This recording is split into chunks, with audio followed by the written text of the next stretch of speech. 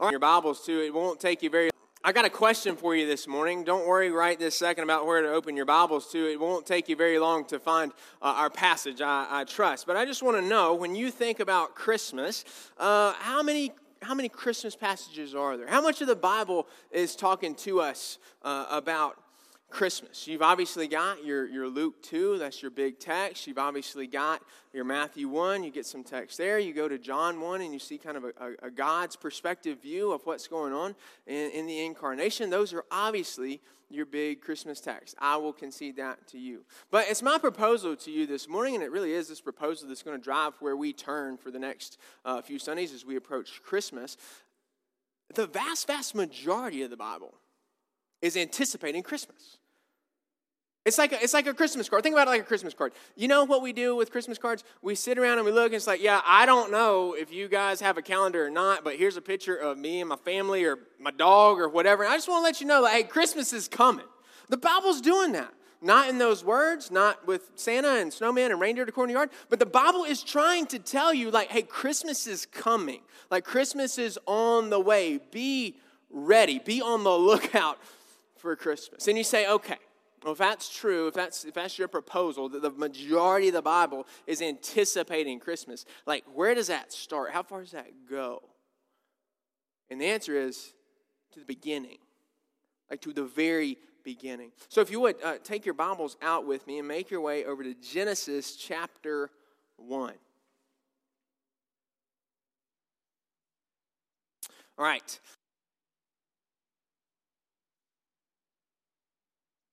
All right, in the beginning, God created the heavens and the earth. The earth was without form and void, and darkness was over the face of the deep. And the Spirit of God was hovering over the face of the waters. Would you pray with me? Oh Lord, we, your people, come seeking you in your word. We ask that you would reveal yourself to us. We profess, because your word teaches us that your word is living and active and is at work in us. And so, Lord, make it be at work in us right now by the power of your Holy Spirit in Jesus' name. Amen. Okay. Where do we start? In the beginning. We've got to go all the way back to the beginning. And what we're going to try to do this morning is we're going to try to cover a good bit of ground. Just be aware of that. We're going to have to do two things in order to kind of get where we're going. I'm going to have to summarize a good little bit, so just be on the lookout for that. And then we're going to have to be kind of selective about where we stop and spend our time and camp out. So those are our two little preconditions for what's about to happen here. But we are going to try to start all the way back in the beginning. And so we read our text, and our text says, in the beginning, God created the heavens and the earth. In our anticipation of Christmas, we've got to start with, in the beginning, God created the heavens and the earth. And you say, okay, well, what does that mean? And I know it's just going to come as a shock to you, but when it says that, like, I believe it means like what it says it means. Like, in the beginning, God created the heavens and the earth, which I take to mean that there was a time where nothing else existed but God. It was just God. God was in the beginning, before the foundation of space, which means before the foundation of time. God was and is and always has been and always will be. And he said in the beginning, I want to create this. I will create. So in the beginning, God's there, and then God creates. And things come into existence because God creates them. That's what I believe the Bible is teaching when it says, in the beginning, God created the heavens and the earth. That means there was nothing else, and God made everything that ever is and ever will be. And then we begin to see, that this God who is acted to create is also acting to continue on in his creation. Verse 2, the earth was without form and void, and darkness was over the face of the deep, and the Spirit of God was hovering over the face of the waters. So God has created, his Holy Spirit is present and active, and he is continuing to act. So it takes us to verse 3. Here comes day 1 of creation.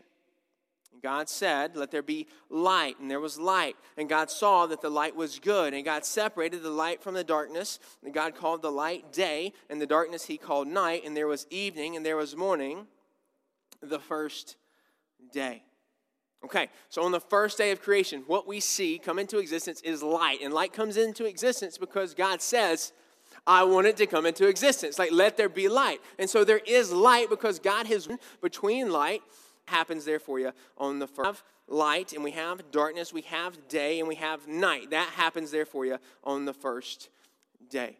We continue on, and I will summarize as much as I possibly can. In verse 6, we start to begin reading about things that happen on the second day. And in a nutshell, what happens on the second day is God creates the heavens and the earth in the sense that he divides them from one another. He makes this distinction between the heavens and between the earth. That happens on the second day. On the third day, beginning in verse 9, what we see happening on the third day is the Lord gathers the waters together so that they're where they belong, which makes a way for there to be dry land. And on that dry land, the Lord then says, I want there to be vegetation. Let there be vegetation. So the vegetation begins to grow in its infant state right there on the third day. And that takes us all the way down to the fourth day in verse 14. And on the fourth day, the Lord creates the sun and the moon. So this greater light and this lesser light. That happens there for you on the fourth day. And so just be aware that in creating the greater light, the sun, and creating the lesser light, the moon, what the Lord has now done with that is he's created things like times and seasons. So their course is set. On the fourth day of creation, just catch that.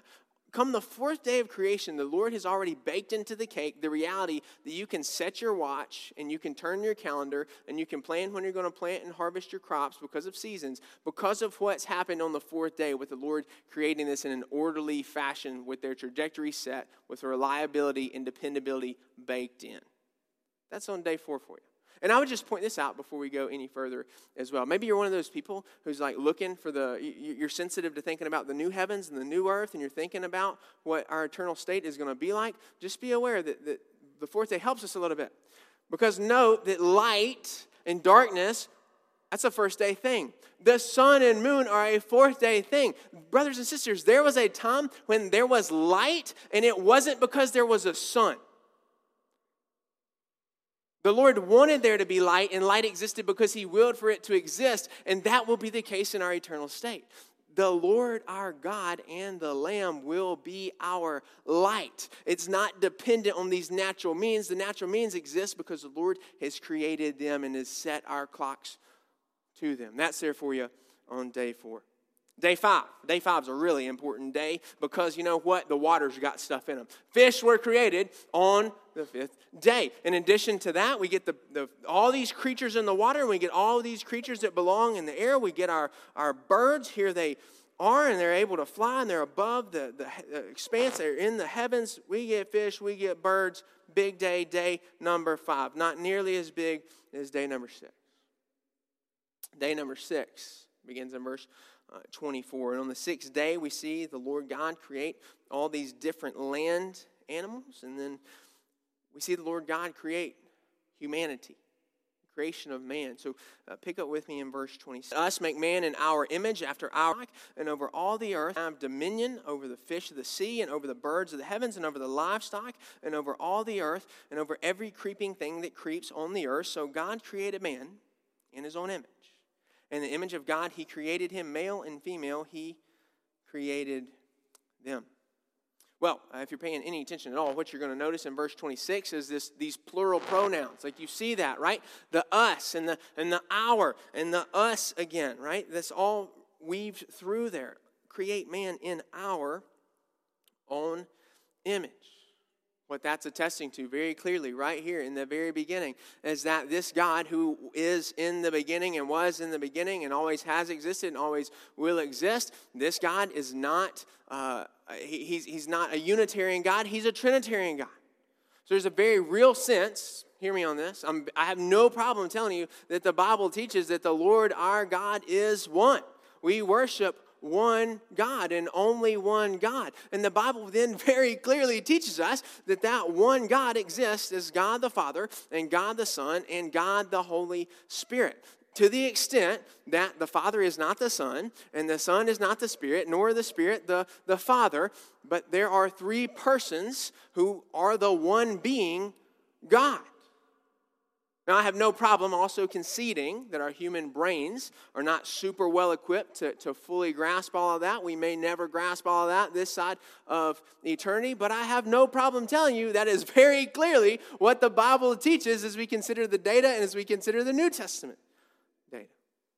Brothers and sisters, we serve a God, and our God is God the Father and God the Son and God the Holy Spirit. Maybe, though, the focus of this text is on the fact that we've been created in His image. That seems to be where the emphasis lies. Then God said, let us make man in our image, after our likeness. What does that mean? What does it mean that God would create us in His image, after His likeness? Because He restates it again in 27. So God created man in His own image. In the image of God, He created him, male and female, He created them. Like, it seems like God wants you to catch that. That humanity has been created in the image of God. That seems very important to the Lord because He just told you that twice. What does that mean? I don't think we have to go far and wide searching for our answers. I think the text tells us. I think the Lord has answered that question that we're asking because there's a sentence between those repetitions. In our image, and in our image, it's bracketed by something right there in verse 26. Let them have dominion over the fish of the sea, and over the birds of the heavens, and over the livestock, and over all the earth, and over every creeping thing that creeps on the earth. Brothers and sisters, this is what it means for us to be created in the image of God. That we would have dominion. That we are a people created by God to exercise dominion. Unique. And brothers and sisters, we are really. The fact that you're a feeling, lots of them, but they're all derivative of this main function. The fact that you're a feeling and thinking and emotional and volitional person who has a soul is very, very unique. But the reason it's that unique is because you're uniquely equipped by God to exercise dominion over His creation on His behalf. Created in the image of God to exercise dominion, and the rest of the chapter explains and extends and elaborates on what that looks like. Verse 28. And God blessed them, these image bearers. And God said to them, be fruitful and multiply and fill the earth and subdue it and have dominion over the fish of the sea and over the birds of the heavens and over every living thing that moves on the earth. And God said, behold, I've given you every plant yielding seed that is on the face of all the earth, and every tree with seed in its fruit. You shall have them for food. And to every beast of the earth, and to every bird of the heavens, and to everything that creeps on the earth, everything that has the breath of life, I've given every green plant for food. And it was so. And God saw everything that He had made, and behold, it was very good. And there was evening, and there was morning, the sixth day. Brothers and sisters, these are the first 6 days of creation. All this has taken place in 6 days. And we see the Lord rest on the seventh day.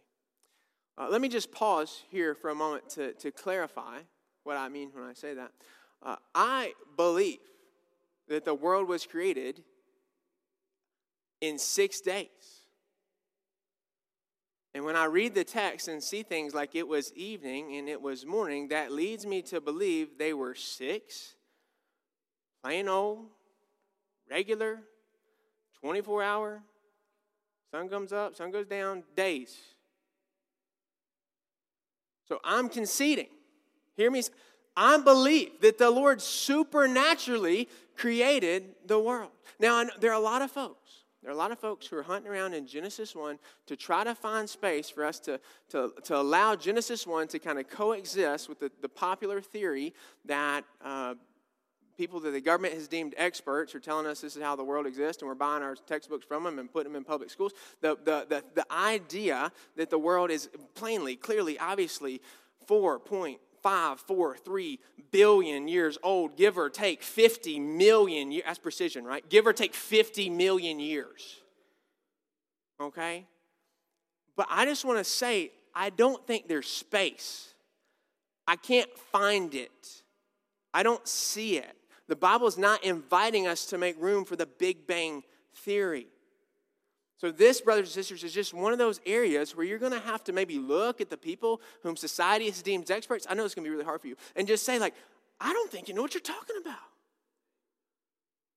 I just dissociated the world. When you say something like, I believe God created the world, you don't have to turn around and pretend like that doesn't make any sense. Because when you're saying, I believe God created the world, you're looking out at a world that looks pretty intentionally designed and pretty orderly, and these seasons do keep coming, and the sun does keep coming up, and like all those things keep functioning, and the tides keep, like, what's going on? It looks designed.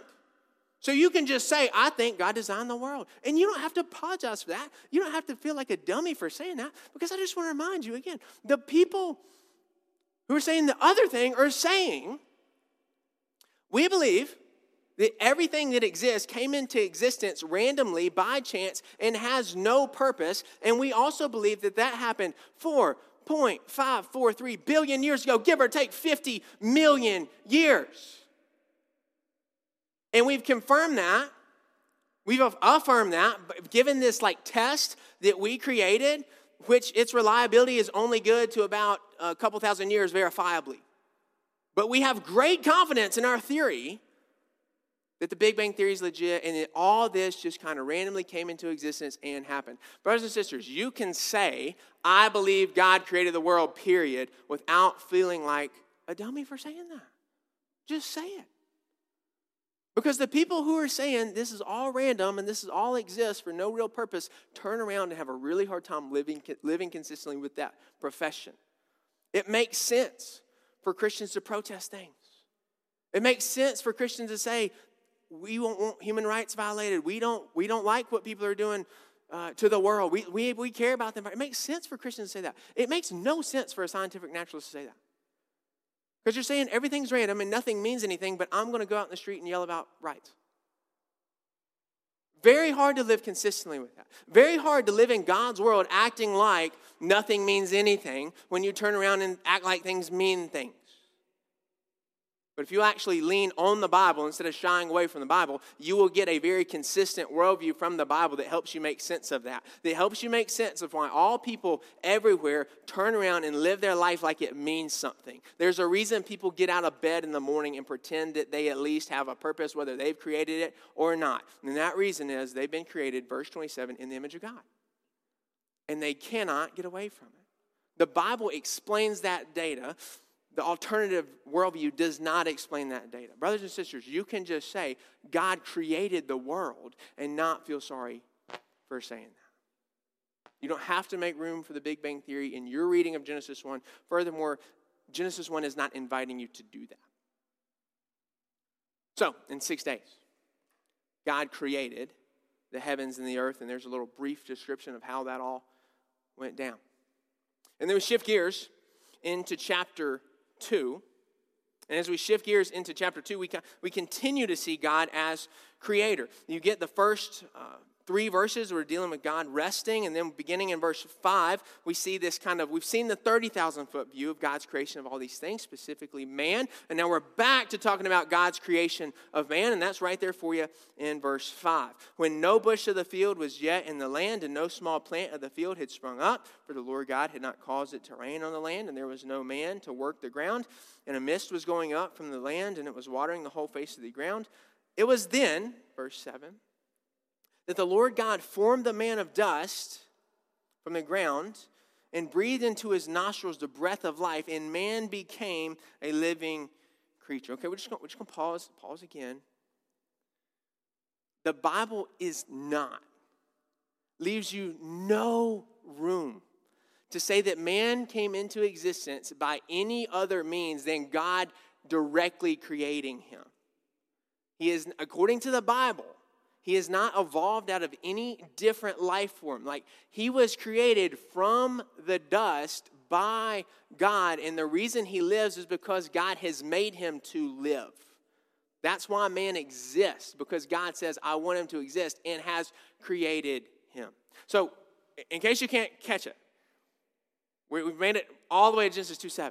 And the only thing that you've really seen thus far in the text is that God is the creator. He's created all things, and we've made it now. We're working our way into his creation of this man. And so just be aware that when God creates things, and if we will actually stand on the Bible and says, yes, God has created things, you're also going to have to stand on the Bible and say, therefore, God owns these things. He has authority over these things. They're his. They belong to him. He has the creative, intellectual property rights to everything. And everything quite clearly includes me and you, because the Bible is teaching that God created man.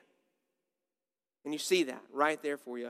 No way to get around it in chapter 2, verse 7. Well, in chapter 2, verse 8. In chapter 2, verse 8, we get into God creating this garden. God creates the Garden of Eden. You see a description of it from verses 8 all the way down through verses 14. You've got a description there for you. And then in verse 15 of chapter 2, the man whom God has created and this garden which God has created, they meet. Verse 15. The Lord God took the man and put him in the Garden of Eden to work it and to keep it. And the Lord God commanded the man, saying, hey, you may surely eat of every tree of the garden, but of the tree of the knowledge of good and evil you shall not eat. For in the day that you eat of it, you shall surely die. The man whom the Lord has created comes into contact with this garden that the Lord has created, and the Lord, who has authority over man, now exercises that authority in a very particular way, because he says, hey, look, man, here's what I want you to do. Work this garden. Keep this garden. Make sure things go well in this garden. That's your job. Keep it. Protect it. Defend it. Take care of it. That's what I want you to do. Here's what I want you not to do. I want you not to eat from this one particular tree, the tree that is called the tree of the knowledge of good and evil. It's right there for you in the middle of the garden. I don't want you to eat from that tree. And since I have authority over you to tell you what to do and tell you what not to do, I just want you to be aware that if you do what I tell you not to do, I'm going to kill you. On the day you eat from it, you're going to die. You will have signed your own death warrant on the day that you eat from that tree. So Adam, here's what I want you to do.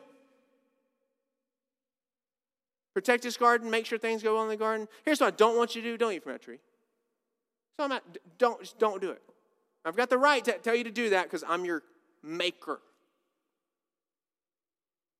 So a man who's supposed to exercise dominion has now been given a place to exercise dominion, told very, very clearly how that's supposed to go down, what he ought to do, what he ought not to do. And then, okay, here you come. Maybe you're a woman. You're saying, okay, where do I fit in this story? I'm not even here yet. Here you are, verse 18. Then the Lord God said, it's not good that the man should be alone. I will make a helper fit for him. So we come to verse 18. The man has been given a very specific charge, a very specific commission. I want you to go here, exercise dominion over this. I want you to do this, make sure things go well in the garden. I don't want you to eat from that tree, and I'm going to give you a helper to help you do your job. And so in verse 18, we start the search, start the quest for a helper. Who can help the man? Who can help the man exercise his dominion in this garden? Let's see. Verse 19, and out of the ground, the Lord God had formed every beast of the field and every bird of the heavens and brought them to the man to see what he would call them. And whenever the man called every living creature, that was its name. The man gave names to all livestock and to the birds of the heavens and to every beast of the field. But for Adam, there was not found a helper fit for him. So brothers and sisters, here's what just happened. So that we could not miss it. The Lord has paraded every creature ever in front of this man, Adam, and it said, Adam, I want you to see him and I want you to name them. You look at him, you inspect him, you think about him, you think up a name for him, you do all that. And in Adam's doing of that, in Adam's encounter with every creature in the world, he cannot find a helper. We don't have a helper. We've looked at every other creature in the world and we don't have a helper. Here's why we don't have a helper, brothers and sisters, because his job is to exercise dominion. What does it take to exercise dominion? You have to be created in the image of God. If only we could have someone else created in the image of God with inherent dignity and worth and value and a soul, somebody who has emotions, somebody who has feelings, somebody who can have a relationship with God and help this man exercise dominion. Like, oh, if we only had someone else. Who in the world could that someone else be? You already know because you were paying attention in chapter 1. We need a female. Verse 21, here she comes. So the Lord God caused a deep sleep to fall upon the man, and while he slept, he took one of his ribs and closed up the place with flesh, and the rib that the Lord God had taken from the man, he made into a woman and brought her to the man. Okay, one more time. I promise we're probably maybe going to stop doing this. But look, just one more time. The Lord made the woman. I've played with bones before. I've never created anything out of nothing has ever started living because I handled a bone. This is divine, supernatural creation. That's what the Bible's teaching.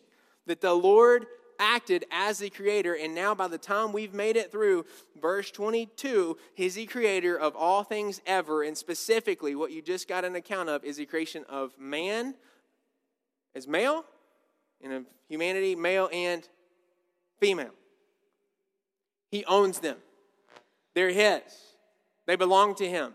He has the right over them to call them to give an account. He's given them a very specific charge, a very specific thing to do. He told Adam, I want you to work this garden, keep this garden, protect this garden, make sure things go well in the garden, don't eat from the tree. Here's another image bearer made from you, for you, to help you. Y'all got a task. Here's how the man responds to this gift of a helper. The man said, verse 23, this at last is bone of my bones and flesh of my flesh. She shall be called woman because she was taken out of man. Yeah, she'll do. We found her. We've been looking. We haven't found what we need. This is what I need. Bone of my bones, flesh of my flesh. And brothers and sisters, like Eve really is bone of his bone and flesh of his flesh. Like the kinship that's been created in this bond is the closest kinship you could possibly imagine. And it's so close that it serves as an example for us because verse 24 tells us this is still going on. Therefore, verse 24. A man shall leave his father and his mother and hold fast to his wife, and they shall become one flesh. And the man and his wife were both naked and were not ashamed. Brothers and sisters, this whole marriage thing is a big deal. It's a really big deal. It's such a big deal that the closeness and the intimacy that's created with this one flesh union that we call marriage, it's so tightly bound together that it trumps every other relational tie we have. Like there's a point. Our people who've been married or people who are going to be married are working through this right now. We've had conversations about it right now. Like there comes a point when a marriage is formed, a one flesh union is formed. You've now entered into a covenant and a commitment and a relationship which redefines every other relationship you have, including the people who brought you into the world. This relationship now trumps that relationship. This relationship now has to take priority over that relationship. This is a massive deal.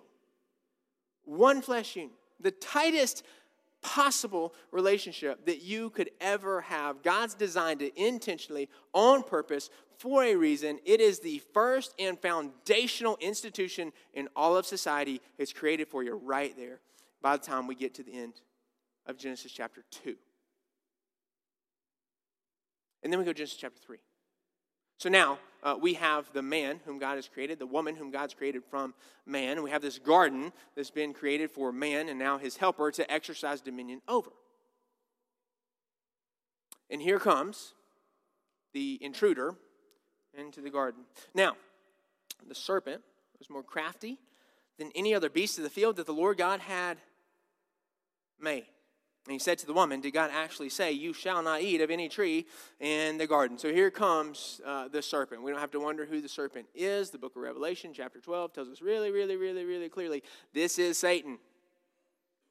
You read about the serpent in the garden, you're talking about Satan. So here comes Satan. And Satan has a little tactic he wants to utilize here as he's going to attempt to introduce sin into the world.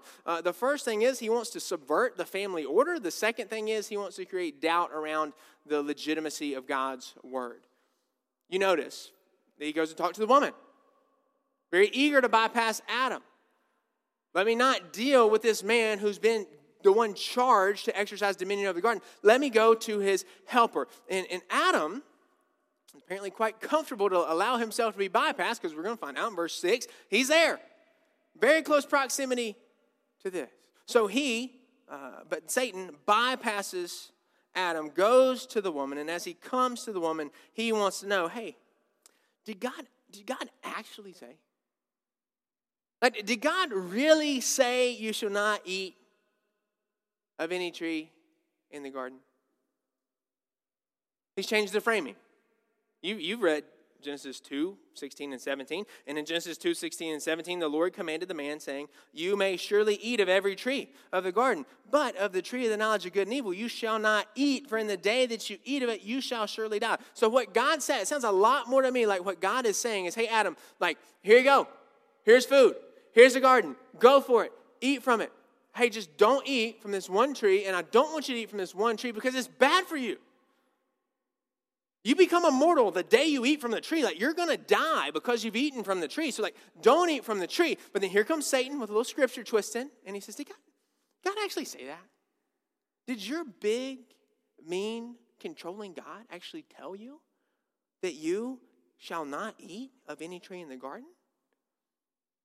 The woman, she responds. She's trying to flip the framing back just a little bit. Verse 2, the woman said to the serpent, we may eat of the fruit of the trees in the garden, but God said, you shall not eat of the fruit of the tree that is in the midst of the garden, neither shall you touch it, lest you die.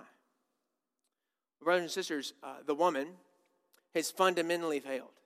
She's fundamentally failed on the first ground because she's attempting to reason with the serpent. She's attempting to reason with temptation. She's engaged in a back and forth dialogue with the source of temptation. So I'll just say to you, this isn't going to end well for her. It's not going to end well for you. If this is your approach to fighting sin, that you're actually going to stop and reason with it and engage with it and have a back and forth exchange with the source of your temptation, you will find yourself in sin quite often. Not a good tactic. You don't reason your way out of sin. That's not how it works. She has fundamentally failed. More than that, she's fundamentally been failed. She's fundamentally been failed by her husband. Verse 6, who's there, as he takes his helper and deploys his helper to fight this spiritual battle for them. So the devil is at the door, and the man sends his wife to the door while he sits on the couch. It did not end well for the first family. It will not end well for your family. Thomas, my kind of laissez-faire, hands-off husbanding policy and parenting policy, it's going well. My wife's doing okay. My kids are fine. All that good stuff. I don't know what you're talking about. I would just say, brother, all I can say is that the Lord's gracious. The Lord's not only gracious to work through our obedience, but the Lord is really gracious, so gracious that sometimes he's willing to work in spite of our disobedience. But I just warn you, I would not want to be guilty of that disobedience. I would not want to go before the Lord on the day of judgment, having been entrusted with the leadership of one of his daughters, and have to explain why I haven't been active and assertive in trying to point her to the Lord and to protect her. I don't think that's going to end well for you. We need men. We need men who are willing to actually step up and take hold of their faith and say, I recognize what it's saying, and this is my responsibility. And we need those men to be active and assertive in leading their families. We need those men to be bold and courageous men, but we need those men, and this is the rub, we need to be humble enough to realize that's got to happen at home before it happens anywhere else. We need the type of men who, when their wives don't know the word, they understand they're the ones that should be ashamed. We need the type of men who, when their kids can't recognize sin for sin, realize that it's a reflection of their poor leadership. We will never have healthy families in the absence of those men. We will never have healthy churches in the absence of those men. We need men who understand their faith, men who understand the responsibility they've been given and entrusted with by the Lord, and men who are willing to step up and realize the first place we got to step up is in the home. That's what the word's teaching us, and this is bad news, because that ain't Adam. Adam ain't it. Verse 6. Sorry, we got to go to verse 4. Serpent replies back to the woman, "You will not surely die. For God knows that when you eat of it, your eyes will be opened and you will be like God, knowing good and evil." No. Look, little lady here. I don't know what your lackadaisical, negligent husband told you. And I don't know what your big, mean God told him. But here's what I want you to know. The reason that you think you shouldn't eat from that tree, like the reason that you've been told that, is because God knows. It's going to make you like him. Eve, that tree's going to make you divine. You become a god. That's why you've been told not to eat from it. It's not that it's not good for you. It's that it's really good for you. And God doesn't want you to experience this goodness. That's Satan's reply, and that takes us to verse 6. So when the woman saw that the tree was good for food, and that it was a delight to the eyes, and the tree was to be desired to make one wise, she took of its fruit and ate, and she also gave some to her husband who was with her, and he ate. That's the fall. That's what you hear people in Christian circles talking about, the fall. That's the fall. This is the fall of humanity. This is the moment in time, Genesis chapter 3, verse 6, where the relationship between God and man is changed forever. Why is it changed forever? It's really, really simple, brothers and sisters. They were given very specific commands about what to do and what not to do, and they didn't do the things they were supposed to do and managed to do the things that they were not supposed to do. This is not a mistake. It's not like some slight little thing we can sweep on a rug. This is blatant, high-handed rebellion against God, who's made his expectations incredibly clear. Adam, make sure. Do whatever you got to do to make sure that things go well in my garden, because I'm putting you in a place to exercise dominion over my garden. So, it's going to come back to you. And Adam has done anything but that. He sinned. He's blatantly rebelled against God. And in Adam's blatant rebellion against God, he brings all of humanity down with him. This is on Adam. The blood is on Adam's hands. And unless you think I'm crazy, maybe I am crazy. Unless you think I'm crazy, Romans 5:12 says, sin came into the world through one man, and death through sin. And so death spread to all, because all sinned. Adam, not only in his rebellion against God, rebels against God, but he purchases a sinful nature for me and you. He purchases a sinful wiring that me and you come out of the womb with, such that we desire to volitionally sin. And as soon as we're able to willfully sin, we do. And because we do, we deserve Adam's punishment too. Thanks a lot, Adam. Appreciate you, Adam. There's been sin. And because there's been sin against a just and holy God, now it's time to pay for that sin. Verse 7. Then the eyes of both were opened, and they knew that they were naked, and they sewed these fig leaves together and made themselves loincloths. And they heard the sound of the Lord God walking in the garden in the cool of the day. And the man and his wife hid themselves from the presence of the Lord God among the trees of the garden. But the Lord God called to the man and said, "Where are you?" Just pause for just a second. Let's just pay attention to that. If you're sitting here thinking, why does Thomas keep throwing all this on Adam? The woman looks like the big old apple eater. I just want you to know, when the Lord shows up, he wants to know where Adam's at. Where are you, Adam?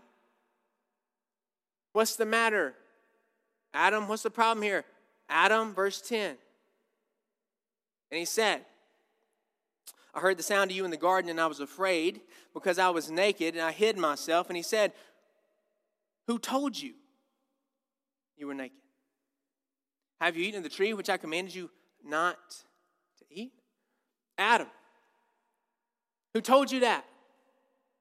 Adam, where'd that come from? Adam, have you done the thing that I told you not to do? What's the deal, Adam? Adam's response. The man said, time for him to own up, right? Time for him to fess up. The man said, the woman. The woman whom you gave to be with me, she gave me the fruit of the tree and I ate. It's the helper's fault. The helper did it. The helper did the whole thing. Brothers and sisters, I just want you to think about how ridiculous, how lame that logic is right there. You imagine employing that logic in any other context ever. Went out to eat the other night, and I was sitting there, and I was eating, and I had this hamburger, ordered this hamburger, couldn't finish it all. I took it home, gave the leftovers to my dog. I woke up next morning, I had food poisoning, the dog was dead. I think I'm going to find who cooked that hamburger. It must have been undercooked, and I'm going to sue them. No, you're not. You're going to sue the restaurant. Don't go around blaming your help for something that you're responsible for. It's on you. Adam, you're the one who was told, make sure things go well in the garden. Keep the garden, Adam. Protect the garden, Adam. This is your job, Adam and Adam. Don't eat from that tree, Adam. That's your responsibility, Adam. So the helper is the reason that you who are accountable for this have fallen into sin. God doesn't want to hear that. He's not going to hear that. He turns and he talks to the woman. Let's talk to the helper now. Verse 13. She ain't doing a whole lot better, unfortunately. Then the Lord God said to the woman, what is it that you have done? And the woman said, the serpent. The serpent deceived me.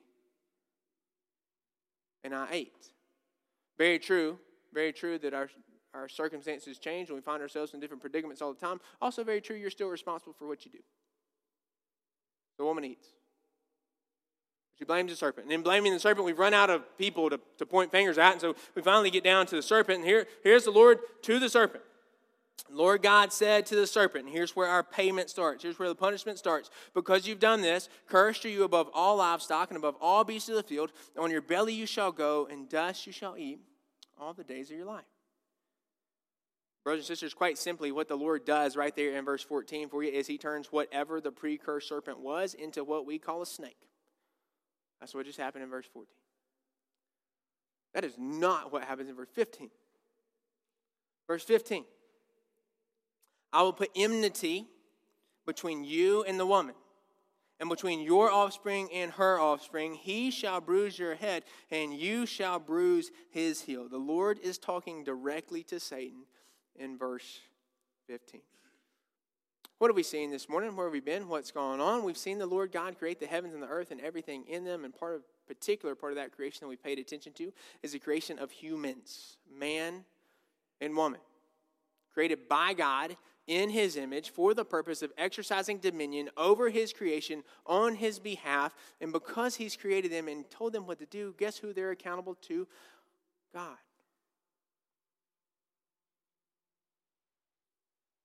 Guess what they failed to do? Everything he's told them to do.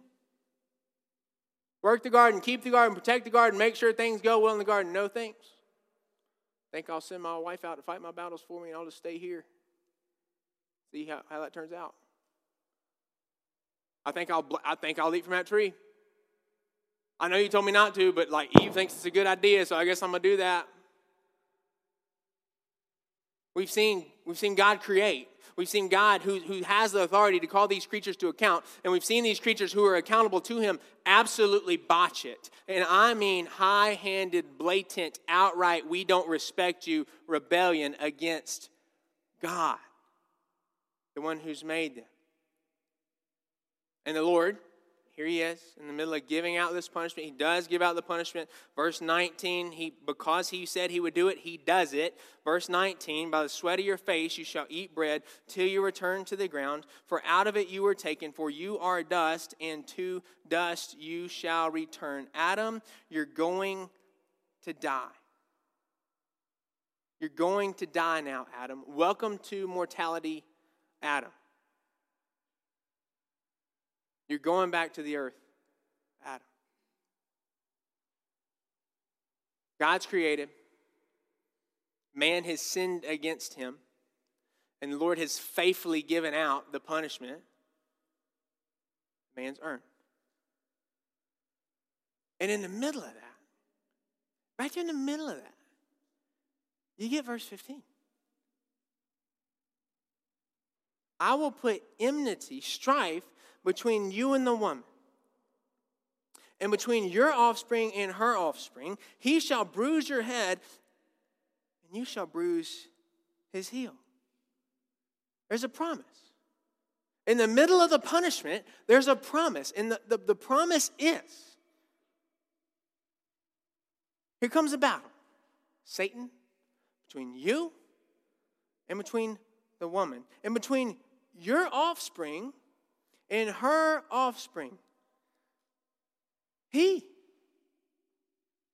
you expect to see that there? That if you're in the English language, that's a third person, singular pronoun. He. One person. There's one coming from the woman. And this one who's coming from the woman, what's going to go on here? He shall bruise your head, Satan. He's going to crush your head, Satan. He's going to wipe you out, Satan. And you, Satan, shall bruise his heel. The promise, the very pregnant promise in Genesis 3:15 is there's somebody coming. There is one coming, born of a woman, and his explicit purpose is to undo what Satan has brought into existence. He's going to defeat Satan once and for all. Reminds me of this verse. I read this one time in this book called Matthew.